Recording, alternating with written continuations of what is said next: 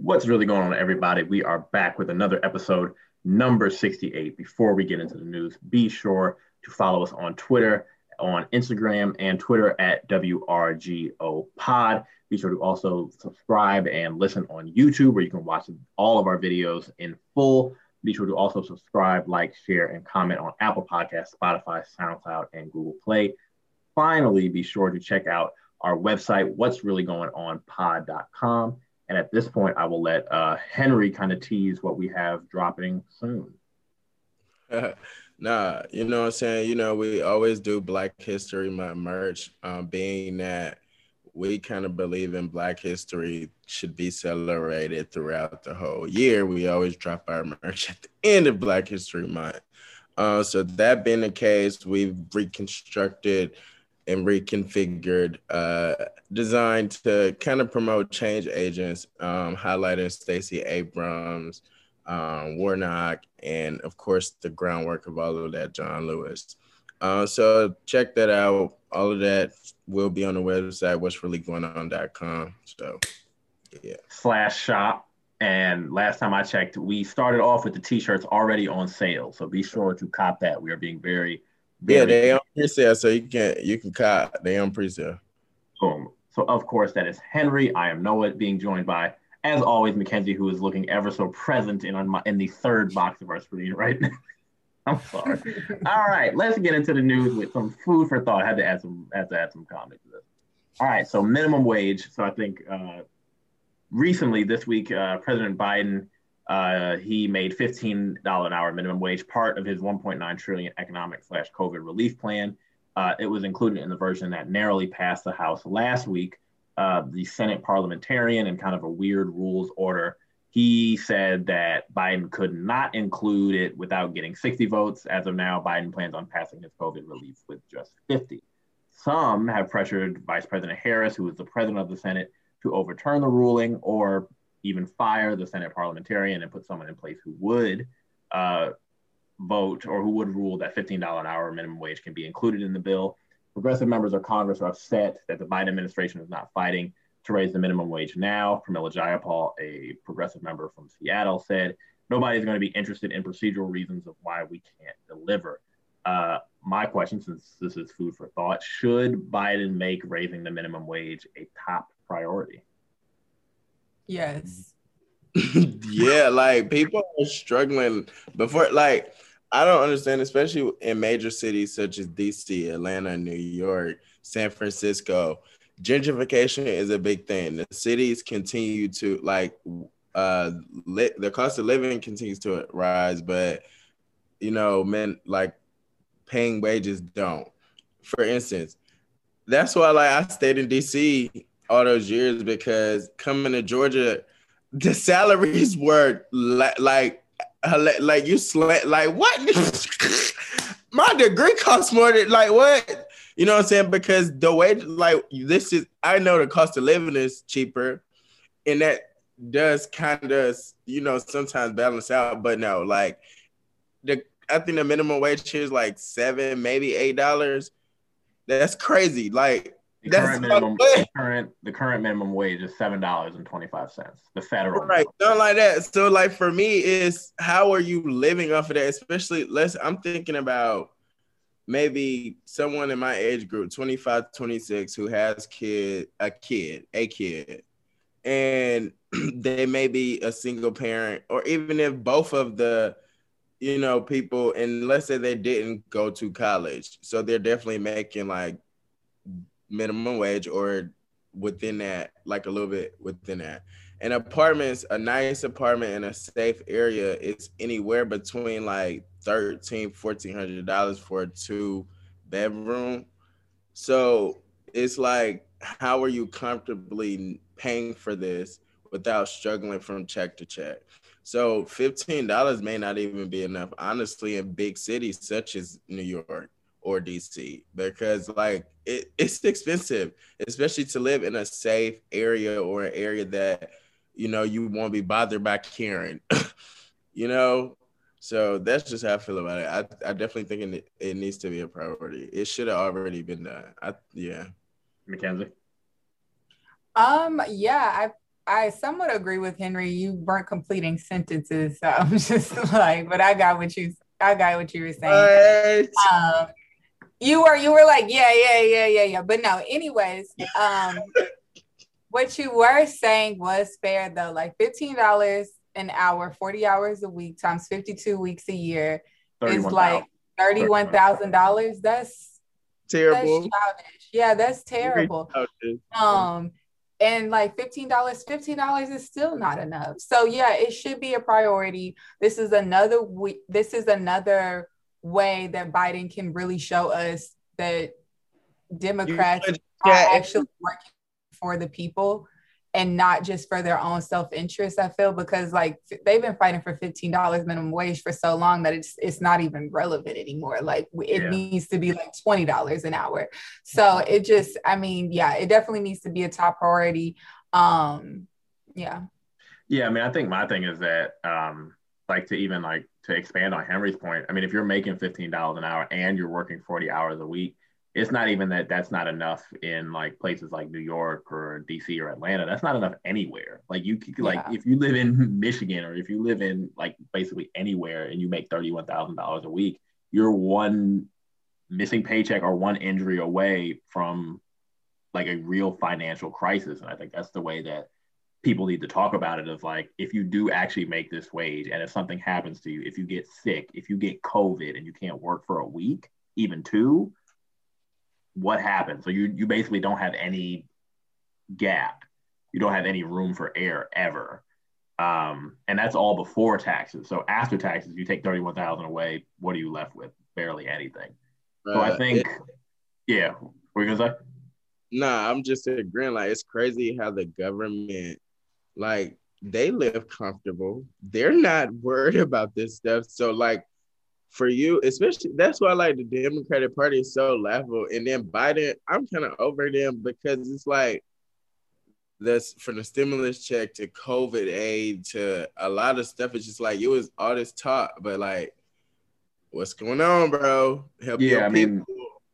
I mean, I think that's my thing, is that, and even what makes it worse is that it's not even like if they put it in the bill, it would pass and $15 an hour minimum wage would be like the thing now. It would be phased in until like 2025. So like, you're taking your sweet ass time to do it later when it's like, okay. And I think people don't actually like really talk about enough. Like, okay, if you are making 15, you still don't have enough. But what if you are making the federal minimum wage, which is $7? What are you even doing with that? Nothing. Then you have to work multiple jobs. Like, what do you actually have to structurally do if you do make that? And sell drugs. Yeah, right. I mean, that's what they want you there has to be like a study that ties the two together. Like, to make it, well, not selling drugs, let me not say that, but to make ends meet, you have to do what you have to do. And it's just like, I mean, and I think it's even deeper, where it's like, it cannot even be a thing of like, oh, well, this is just someone who doesn't have like education. You can do everything right, and still do that. Like, you can you can do great in high school, and then you can get to try to apply to college, and you realize, I don't have the money to even do this. Yeah. So then what do I do? Talk about going to college and not finding a job and getting offered minimum wage. I know a few people in school with. Like, and that's another thing of the narrative that needs to change. Like, this idea that it's really just only people, and this is not to put a hierarchy of who works where, but like, this isn't just secluded to people who work at fast food restaurants, or, you know, like it's a bigger thing overall. Yeah. Because they're like, we've been in the working industry for what, a good solid 5 years now. I can say that. So with that being the case, it's like some of the like jobs you see in the salary is like, what? And then they want you to have a master's degree and this. It's like, it's ridiculous. It's ridiculous. I mean, my first job, I made $35,000, and that was like, looking back, I don't know like how I did that. I mean, where it's just like, I see your face, because boy,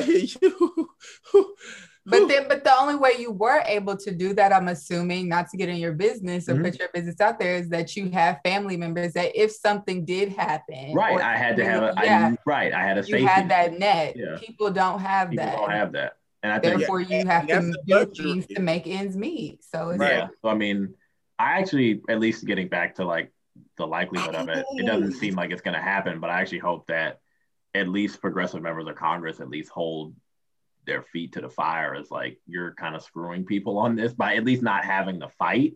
Because if I think they just say like, oh, it's not going to pass, so let's not include it anyway. I'd rather you literally do it, and then now I know who doesn't support it, and then you can go after that person. So like, try to do something, because this ain't it. It's Americans are really struggling.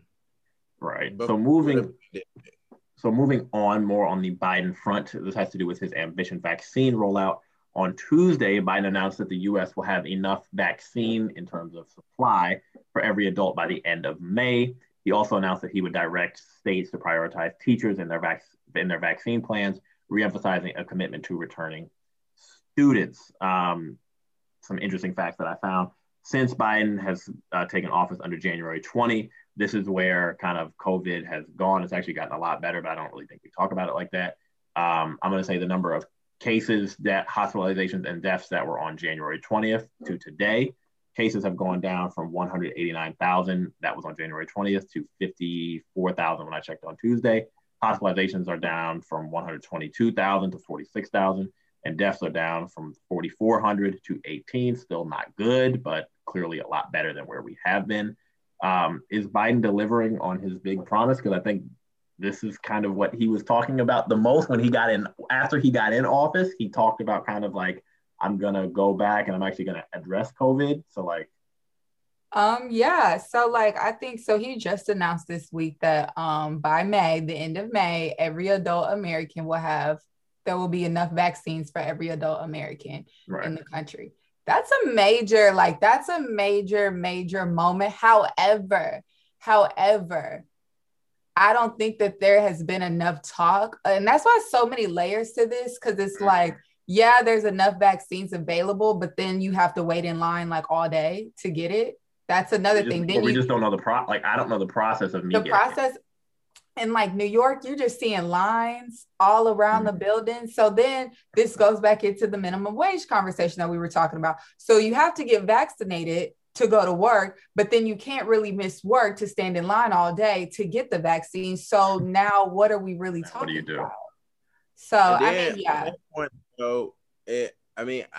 this is gonna kind of play too, and y'all know how I feel about the vaccine, so that's why I've been quiet. But you still on that? Oh Jesus! Okay, we're gonna move forward. Free yourself, my brother. We're gonna move on. Okay, this isn't like throw tomatoes in Henry moment. I'm trying to like make a point. Yeah, Mackenzie gonna be outside. You must. I know you in Atlanta. You gonna be outside regardless. Get to the point. I'm trying, but y'all distracting me, not me. Point is, Mackenzie was saying like wages and having access to the vaccine. Essentially, one, how they're sending it, they're like, Mackenzie was talking the other day, like calling CVS and thinking you could just, hey, can I schedule an appointment? Get back? No, it's not that easy. And then like having again access, who like older people probably would have to like get it done first, and then like the process and just like shelling that out and getting it done. Because I would say like people like us, I'm 26, and if I want to get like a vaccine right now, it'd be difficult. I don't think you would. I think if you got it now, that'd probably be somebody probably shouldn't have given it to you. If I was being frank, but especially in Georgia. So it's just like you said, it's levels to it, because the access, and then when they do let it roll up to CVS, because I don't know, I guess New York is more progressive than here, because I haven't seen it to where like people are. I think that plays into also, this is another part of the conversation. Mm-hmm. Yes, there's enough vaccines available, but then what do you do in these states like Texas, Mississippi, Connecticut, where the governors are not, have them relaxed restrictions? Yeah. So are they going to be as aggressive getting the vaccine out? Probably not. Because I haven't seen it where I could like I'm saying, like I can't just go schedule an appointment or pull up. Like I only know here elderly people who have had access to it. And then even on the fact I know one of my like mentors or whatever, he was saying he was trying to get like vaccinated and he didn't qualify under whatever something. I wasn't really paying attention. But point is he couldn't get it and he's older. So to me it's like, yeah, you have like the vaccine, but what's the distribution and how are you gonna hold whomever accountable to ensuring that those people who want to get vaccinated can do such? Yeah, I think that would probably be my biggest critique is that it does seem like, I mean, they're doing like 2 million vaccinations a day and they're rising. So they clearly are doing what needs to be done. I think it's just like, I think it's three people who are all relatively informed. I would say more than most. I don't really know the structure of how people know when they're able to get it. Like, it just seems like you call your health provider and like, I think it just, a lot of stuff just depends, but I think the messaging is kind of unclear about who fits in what tier. Obviously, they're working through like, frontline workers and people who have public facing jobs, which they need to do first. That's most important. But then I think in terms of like, this will likely get fixed when people like us who are just kind of at home get it. And then to Mackenzie's point, which I think is a really big thing that I'm thinking about, like how many people are not going to take it by choice? Then what? Like, what's the end strategy there? Because like if 20 million people who are out in society just consciously say, I'm not going to take it, then we're playing an even longer game that's, I think, a lot more difficult to, and like, then what happens? I don't know. That's just something that I think of. But yeah, you're supposed to register online and then they'll email you when you're eligible. But I mean, I didn't know that.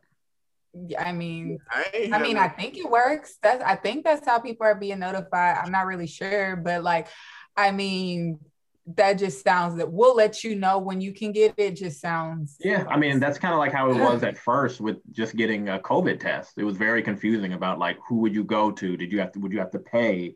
It's kind of like it's accessible, but not at the same time. Like, I only know one place in this area where I can get one for free and pull up. Other than that, I don't know where else I can get one. And then even registering online, like you're leaving out a lot of people who might not have access to Wi-Fi, might not have access to, the equipment to register online. So then you're leaving out a lot of people for that. So it's just, and that's what I was wondering while we were like discussing this. If people don't have health care, how are you getting this vaccine? Because I'm pretty sure it's going to be a deductible. I don't think it would. I don't think my understanding is that you don't have to pay. That wouldn't make sense. That wouldn't make sense. I know that part. I know that part. That would be too. That'd be. I know a lot of people that have. Well, no, people had to pay for the COVID test, so I'm just like assuming that it would be the same thing. Because allegedly you're not supposed to pay for the vaccine. You're not supposed to. Because then I think no one would get back. Because if I had to pay, even I'd be like, I'll wait a little while to see what the deal is. Look, the pharmaceutical industry. Yeah, I mean, well, they already got their money. That actually phases into kind of the overall kind of food for thought topic is that it has been a year since we have kind of adjusted the podcast where Henry and we were once in Hyattsville face to face in person, and now we are all on Zoom, and Mackenzie has joined us on full time because we're on Zoom. So I think what has been kind of, how do you think what's your one biggest takeaway about kind of a year into COVID, kind of how we've adjusted both for better and for worse? I mean, you can take that any way you want. But obviously there's a lot to unpack there, but I think a year into COVID, what do you think has been the biggest kind of change that you've seen? I think it's just kind of shown, like, I don't want to say this like in a good way, but like just showing how our society is so dependent on certain things. Like it was crazy to me to see that like in a matter of like 4 weeks, in a month, like our entire structure of like, how we make money and like how our government works and the economy just was like crumbling in like 4 weeks. It's just like, our system clearly is not stable enough to withstand at least 2 months, 3 months without it truly almost crumbling. But then it also, I feel like our culture is adjusting in a way where we aren't dependent on being in physical presence with each other to get things done and get things accomplished, which I mean, some people do like to go in the office, some people don't. I personally don't mind working from home, but I do think even with us doing this podcast, I feel like we've restructured a lot of things that we just weren't able to do in person. Like it just eliminated, I feel like, a lot of extraness that wasn't really necessary to being productive. So no, I would agree. I would say that I think it's made us more efficient, but I think it's also in certain aspects, but I also think it's told me a couple things. One, what actually matters, where I think if you kind of strip away everything else and kind of like the fluff and back and forth, like kind of like how I think with work, like if I can do my job from anywhere, why do I need to commute to it? That's a waste. Or just kind of like when you can't do other things, what really matters, like your closest friends and your family, like the things that, and like trivial things that you would get hooked up on when we can actually go outside now just kind of seem like nothing.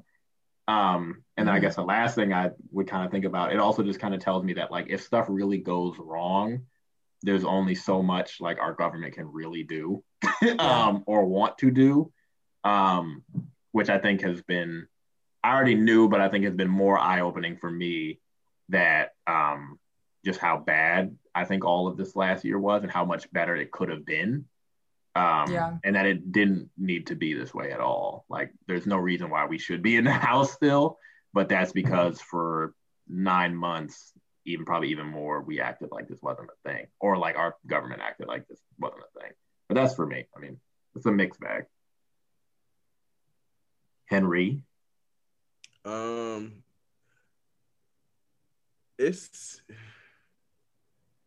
It's a lot because so much happened in this past year, from like when COVID started, George Floyd, or then Kobe Bryant, and then so much. It was like so much, and then the government wasn't doing nothing, and then the Capitol riots, and then like it's the election. It was a lot, but to the point you just said, I think that was the biggest like dang for me was one. As much as I knew like the government ain't crap, it was so blatant. It's like blatant now. You know, it was just like, well, they don't care. They're not trying to help at all. Like they'll toss us a bone there once in a while, but that's it. You know, it's like fend for yourself. And that was just like shocking, especially when like it's so much that happened. To Mackenzie's point, the economy kind of crashed. Like so many people got displaced quickly. Yeah. And it like rent wasn't paid, bills weren't paid. Like essentially. If it not even to cut you off, but like if this was really a year ago, March, I feel like major layoffs started April 1st. So I mean, think about it. Yeah, I was just thinking that like the airline industry for like a week, it felt like every airline was going to shut down. Like they were going to go bankrupt. And the government, of course, within like 2 days, bailed them out. And that's I forgot about that. I didn't forget about it because I guess that's why I've been kind of like rolling my my eyes at the stimulus check, because when Wall Street, like when the stock market crashed in 2008 or something like that, they are quick to bail corporations out all the time. And that's why I say, I guess for me, it becomes so blatant because this is my first time as an adult experiencing any type of like economy crashing or whatever. And I heard like Obama may have gave stimulus checks or whatever. I don't know. I asked my mom and she was like, yeah, I think so. I don't remember. No, sir. No, right. Sir. I don't know. I just heard. I missed. I don't know. Might have missed her. I don't know. But point is, I was like, this is my first time as an adult experiencing some type of economy crashing, and the government didn't do anything for me as a like citizen. They gave me what, a good $1,900.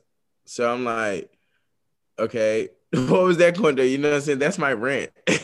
And maybe a bill, maybe some food. So it's like that just kind of stick out and was just like, dang, like they really like the government really not. Our system is just it's clearly not capitalism. Capitalism. Yeah, it's just not those who it work for. It doesn't benefit us. It's not. They wouldn't see it as broken. That's why they continue to do this like two heads of one snake bull crap. I mean, yeah, but also it's like, yeah, it still works out for them, but it's still like, dang, you can't stand 4 weeks. 4 weeks, three weekends. That too. You can't withstand 3 weekends as a $1 billion corporation. That's fundamentally something is wrong with that. But that would tell you how like we got credit, right? As Americans, most countries, other countries don't be having this stuff.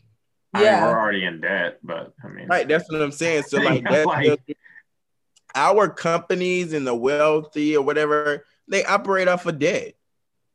I mean, a lot of them do, but I think look at Trump. Yeah, I mean, well, that's a different story. But I think, and I'm just not thinking of it now. Like, I think, I couldn't imagine if I was, speaking from a point of privilege. I think that, like, if I actually did lose my job, or if I actually did work in an industry that was just gone like that, where, people have good careers in hospitality, and all of a sudden you don't have a job for months, maybe even a year. Yeah. And the lack of response, because the stimulus is cool for us because we still are all employed people, and we are able to make do because we have the ability to, and we have families and stuff. But I think if you were just not in that position, what did you do for the last year? And I know people who that's a really dark place. Have to leave their house right now. Yeah, I mean, like, I think that's the conversation that needs to happen. Oh man, don't come pick it up. Like, I've heard a lot of, like, I would say traumatic stories, because for me, I thank God, I'm gonna just leave it at that. But it's affected a lot of people very differently. And to your point, we're like, okay, we're the STEMI, whatever. But it's people that's like really struggling, like, don't know where they're sleeping because, whatever. The house payment couldn't get paid and the mortgage company not trying to hear it, or whomever. And it's really sad that, like, I guess these big corporations, they see how they need to be built out, but there's no policy or anything in place to protect or work with or whatever the same people that are paying you to continue to thrive. Yeah. Touche. Now we're gonna move on to the big fact that has to do with Georgia and the state of voting. Mackenzie, can you read this as I mute myself? Oh, yeah. So Monday, the Georgia House of Representatives approved a new bill that would place voter ID requirements on absentee ballots and limit weekend voting, which was crucial in delivering the presidency and the Senate Democrats. So, yeah. Thank you. I saw this actually, and I think it's major. I think this is one of the major things that I think we're going to see come out of the Trump presidency, to make sure that whatever happened, we all know what happened in Georgia. Georgia was it doesn't happen again. Yeah, something like that does not happen again, where almost like, a president is really threatening people, really calling up people, really trying to cheat. Not to say, we don't know what other presidents are doing behind the scenes or whatever, but it was just so bad. And I think that this is something that's coming out. Well, this is something that's going to come out of the Trump presidency. And I'm kind of like, I'm really trying to see how far they're going to take it, because this really will change generations. Change generations of voting. And I am excited to see where this will go. And shout out to Stacey Abrams once again. Clearly she has at least people in Georgia scared shitless, like literally. Like, I think they're doing everything they can to literally prevent her and Raphael Warnock, who are both running in 2022, from winning. And I think that naturally, Stacey Abrams is probably going to find a way, because she always seems to, like, do kind of what needs to be done. But I think that, like, the fact that this is happening and like Congress can probably do some things and they haven't done them yet, I think to me, like that's the most crazy thing because Congress has yet to pass the John Lewis Voting Rights Amendment Act, which would kind of reinstate key provisions of the Voting Rights Act that were taken down, that basically now states can kind of just do whatever they want.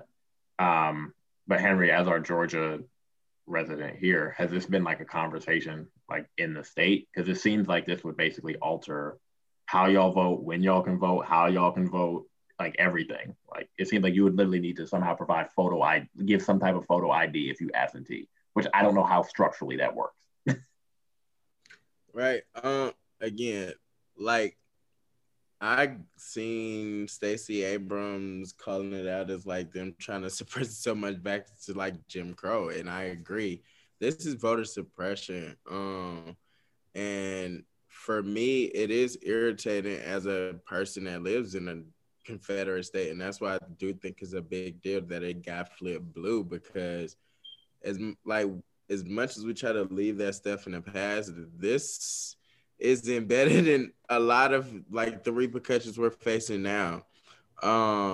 So I definitely think hope that one, they eventually get like John Lewis, the act passed, because for me, that will kind of ease a little bit of tension I have about like, you know, like people be like not people, but we know congressmen and stuff, they do all this redlining and like underground stuff that like us as Black citizens are not like privy to all the time or pay attention to. So when you kind of like get in a, like, let's say like this past election in November, it was a big like momentum. And depending on like, let's say next year, it's not a big momentum, or not next year, whenever we vote again, it's like, okay, whatever. And it just goes under the rail, and then they continue to like secure the judicial system and secure certain things to where they're able to write legislation and affect our daily lives. And I think that'd be the major thing for me. Like, they're working on making it harder. And us as Black people, or not even Black people, I don't know, Democratic Party, whoever, we're not like always like, you know, paying attention to it, but they are. Because I specifically remember reading an article maybe like 2 years ago about like Eric Holder, like trying to or attempting to make a lot of attention or noise about this issue. So yeah, I'll be curious to see like how far this goes, what happens with it, because it's like, it's almost scary, because like, as much as we hate voting and say it doesn't matter, it does. Very much so. And they just try to make it. And I think for me, like another thing I'm thinking of is like, I know this is happening in Georgia, but I think like one thing that I'm also really interested to see is like someone else needs to do the work too. Like I think we naturally default to be like, oh yeah, well Stacey Abrams is in Georgia and she's gonna like make everything great. And it's like, she's doing that because literally none of y'all else will help her. Like I think like someone else needs to do the work too. And that's, you know, doesn't always have to fall on oftentimes a Black woman. Like that can fall on insert rich white person X with $1 billion who cares, or even not a million. What do you say? That's who's gonna really get the ball moving for real. Yeah, I mean, like, just you don't even have to like do the work, fund it, like get out the way and let somebody else do the work. But like, all of this shouldn't fall on the Black person to then advocate to why Black people need their voting rights. That's just like not the way that should go. And I think that, you know, for like, of course, for Democrats, this should be a big thing, but like, this should be the thing that they're like stopping everything for. Like, people should be in Congress. Like, I'm not voting for this COVID bill unless this is tacked in on it, because but like, that's the thing. Today. You just said something that in my mind alluded to this, that like, it's not their personal problem. Like, look at Congress and look at how many Black people are just, or others are just now getting into that space. Yeah, so I mean, well, I think never that's a priority of Congress. So they're not. I mean, well, I think that's the moment when you have to make it. And I think that's even me saying like the Black members who are in there need to literally have a I don't even know what the hell they need to do. All 50 of them need to get together and have a conference and literally say, we are halting this. We will not let it pass unless this is included, and everything else will shake out. Like, if you have the numbers, and they do, you don't need to just play along just to get along. If you have power, you have to use it. And I think like that's what this whole voting thing is for. That's why everyone cried about us voting to get Democrats to Senate and to get Biden in office. But then for you to tell me like, okay, oh, all these like procedural things are getting in my way. I don't care. I get something done. Because for every other issue, you get something done. But when it's for me, it's, oh, this is getting in the way of me getting minimum wage. This is in the way of you getting COVID. This is in the way of getting like maternal mortality stuff done. Like, just do. I think it can be that simple. Don't you think this goes into what we've like been saying, even to what we asked Councilwoman Henderson and like what we talked about on other podcasts this year of who's holding them accountable to the stuff that the actual people who support this party care about? Yeah, I mean, I think the work can always fall on someone to hold someone accountable, but I think it's like just because you're not a hindrance to something doesn't mean you're a help. And I think that for a lot of like Black and progressive and Latino members, just because you're not like actively trying to strip the Voting Rights Act doesn't mean you're actually enhancing it. And I think that's like staying neutral is not a good thing at that point. Like if you're not improving something, you're not helping. And I think that's the conversation that they need to have. And I think like, you know, there's only so much work people can do, but I think at the end of the day, it does fall on them to do something. And I think we can cry from the rooftops, but like the work is being done. They just need to like just do something. But I digress. So now we are going to move on to the heads up portion. I think it's not really a heads up, but just for awareness. Vernon Jordan, the civil rights leader, advisor to former President Bill Clinton and the Urban League president, died earlier this week at the age of 85. Some fun, interesting notes that I didn't know about him when I was kind of searching him up, doing some research. He was the only Black student in his class at DePaul University in Indiana when he graduated in the 50s. And after attending Howard Law, he began fighting segregation in the South. The craziest thing that I found out was that he also survived an assassination attempt in 1980, which I have never heard ever. Someone literally shot him in the back when he was leaving a hotel. I think that just speaks to the work that he was doing, that someone literally tried to take him out. But that's something that he doesn't talk about. And I think that that's kind of something that kind of gets avoided, that, we try to make oftentimes Black figures, men and women, kind of these like fun-loving people who are like, oh, giddy. But I think it doesn't often say that the work that they were doing was hated by a lot of people and that they weren't always so loved. But RIP to him, because that's, he's lived multiple lives. So yeah, I didn't know that. That's I didn't know he was on the board of trustees at one point either. Mm-hmm. Yeah, no, for sure. I feel like I've seen him. He's been at Howard a lot. That's what I'm saying. I'd like. He lived here. He was very involved. Like he would show up randomly at like chapel. Yeah, I was there. He's like Henry said, he was on the board, so like he would come for like commencement and Charter Day, and what was the other thing we had? I definitely seen him. So yeah, he was definitely involved, especially at Howard. I think the last thing that we want to highlight as a group is our commitment to Women's History Month. Throughout the month, we will be highlighting important women who don't often get the headlines or who don't often get the credit for the work they deserve, both not only past, but also present. It is about giving people their flowers when they are here.